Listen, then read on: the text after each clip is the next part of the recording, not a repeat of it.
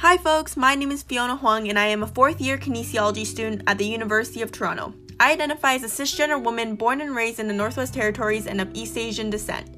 Today we are going to talk about the theme of bias and voice from week 2 of KPE 400. To start off, I want to point out that everyone has bias, and in my understanding of what bias is, it is a weighing in favor or against something or some idea that is out of proportion, usually influenced by being narrow-minded and unfair. Within my recent participation with the ongoing OUA anti-racism project, our lab research team has noticed disparities that are present in leadership positions within sports settings in Ontario. There's a lack of representation of racialized or BIPOC, also known as Black, Indigenous, people of color groups, in coaching and sport administrative roles. Disparities like this don't just happen in sports settings. In the course module, I was informed that in 2016, the percentage of women representing cardiac surgeons in all of Canada is 9.4%, which is pretty low, and this highlights the gender disparities in healthcare settings as another example. We may ask, why do these inequities persist? Well, it's very likely that it's due to biases. An understanding of why change is so hard to come by and how recognizing and becoming aware of biases is such a difficult task lies within the historical colonial systems set in place that still exist today. Colonialism occurs when one country takes over other lands, regions, or territories outside of its borders and turns those places into their colony. Usually, colonialism occurred in very violent and inhumane ways, and historically, European colonialization happened in Canada, and various parts of Canada were colonies to European countries. Therefore, it is very important for us to look at situations socially, politically, and historically. Our understanding can be advanced significantly if we identify how oppressions such as sexism, racism, and ableism operate in our everyday settings, such as in sport or healthcare spaces. In a journal article by Dr. Janelle Joseph and Dr. Deborah Krieger, it was highlighted that kinesiology programs are structured through the historical colonial systems mentioned earlier based on masculine white ideals which become what we consider as normal within our kinesiology programs.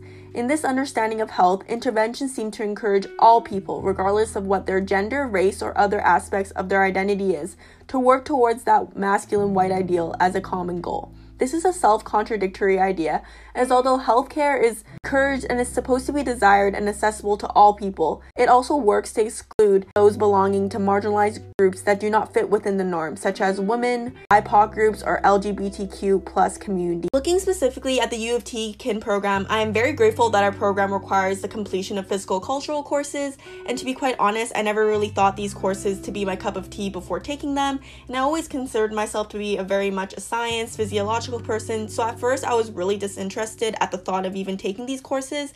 However, upon taking these courses, especially this year, I realized although these courses are classified in a specific physical culture or A category, the themes taught about colonialization and other relevant themes like intersectionality that I'll talk about later are very applicable to all aspects of kinesiology, and taking these physical cultural courses have allowed me to become woke.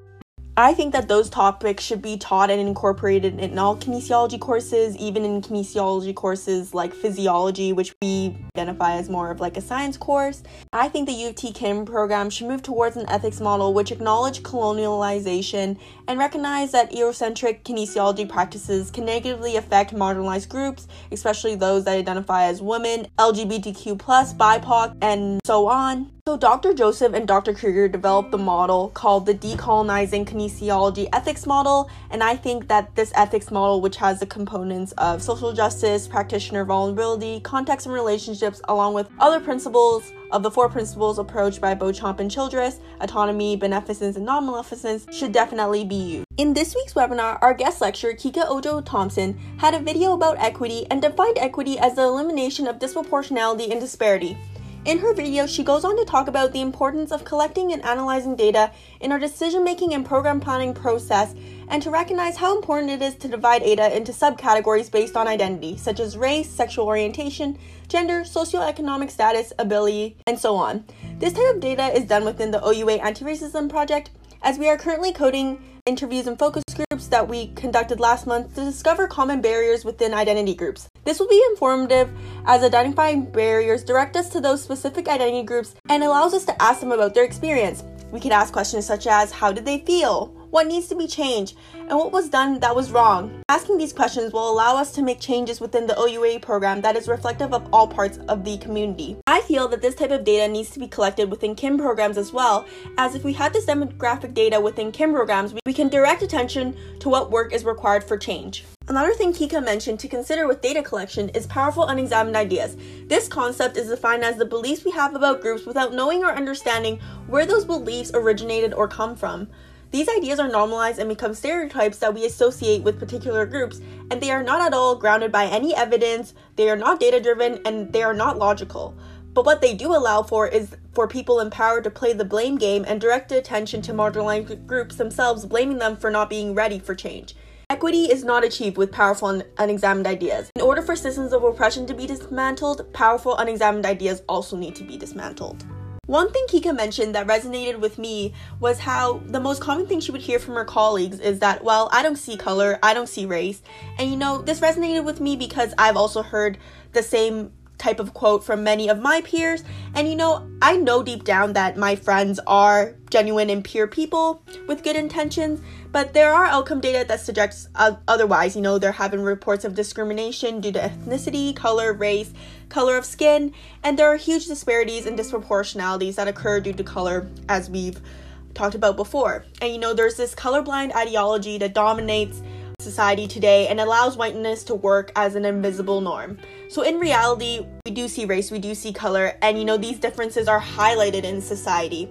And as a racialized individual myself, and I can say that it's not that I don't want people to not see my difference, and I just think that we need to disrupt the meanings that those differences have had on my personal experiences of oppression due to my identity of being racialized. So the goal is not to neglect or say that color is invisible, but to challenge those ideas that marginalize groups. I strongly believe that an intersectional approach to achieving equity is so important, and being a part of the BIPOC Varsity Association this year has taught me that, this equity work is very tiring and exhausting, and it usually falls on the shoulders of BIPOC and marginalized folks, but with an intersectional approach, perhaps we can all work together towards achieving equity. My understanding of intersectionality, it is a recognition of how identities are dynamic and formed by many, many aspects.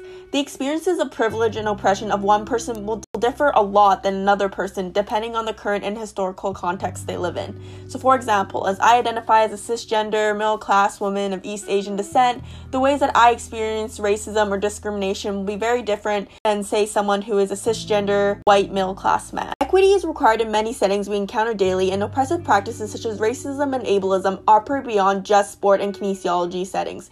Dr. Joseph and Dr. Krieger conclude that the DChem can serve as a foundation to shift kin to be more equitable for all.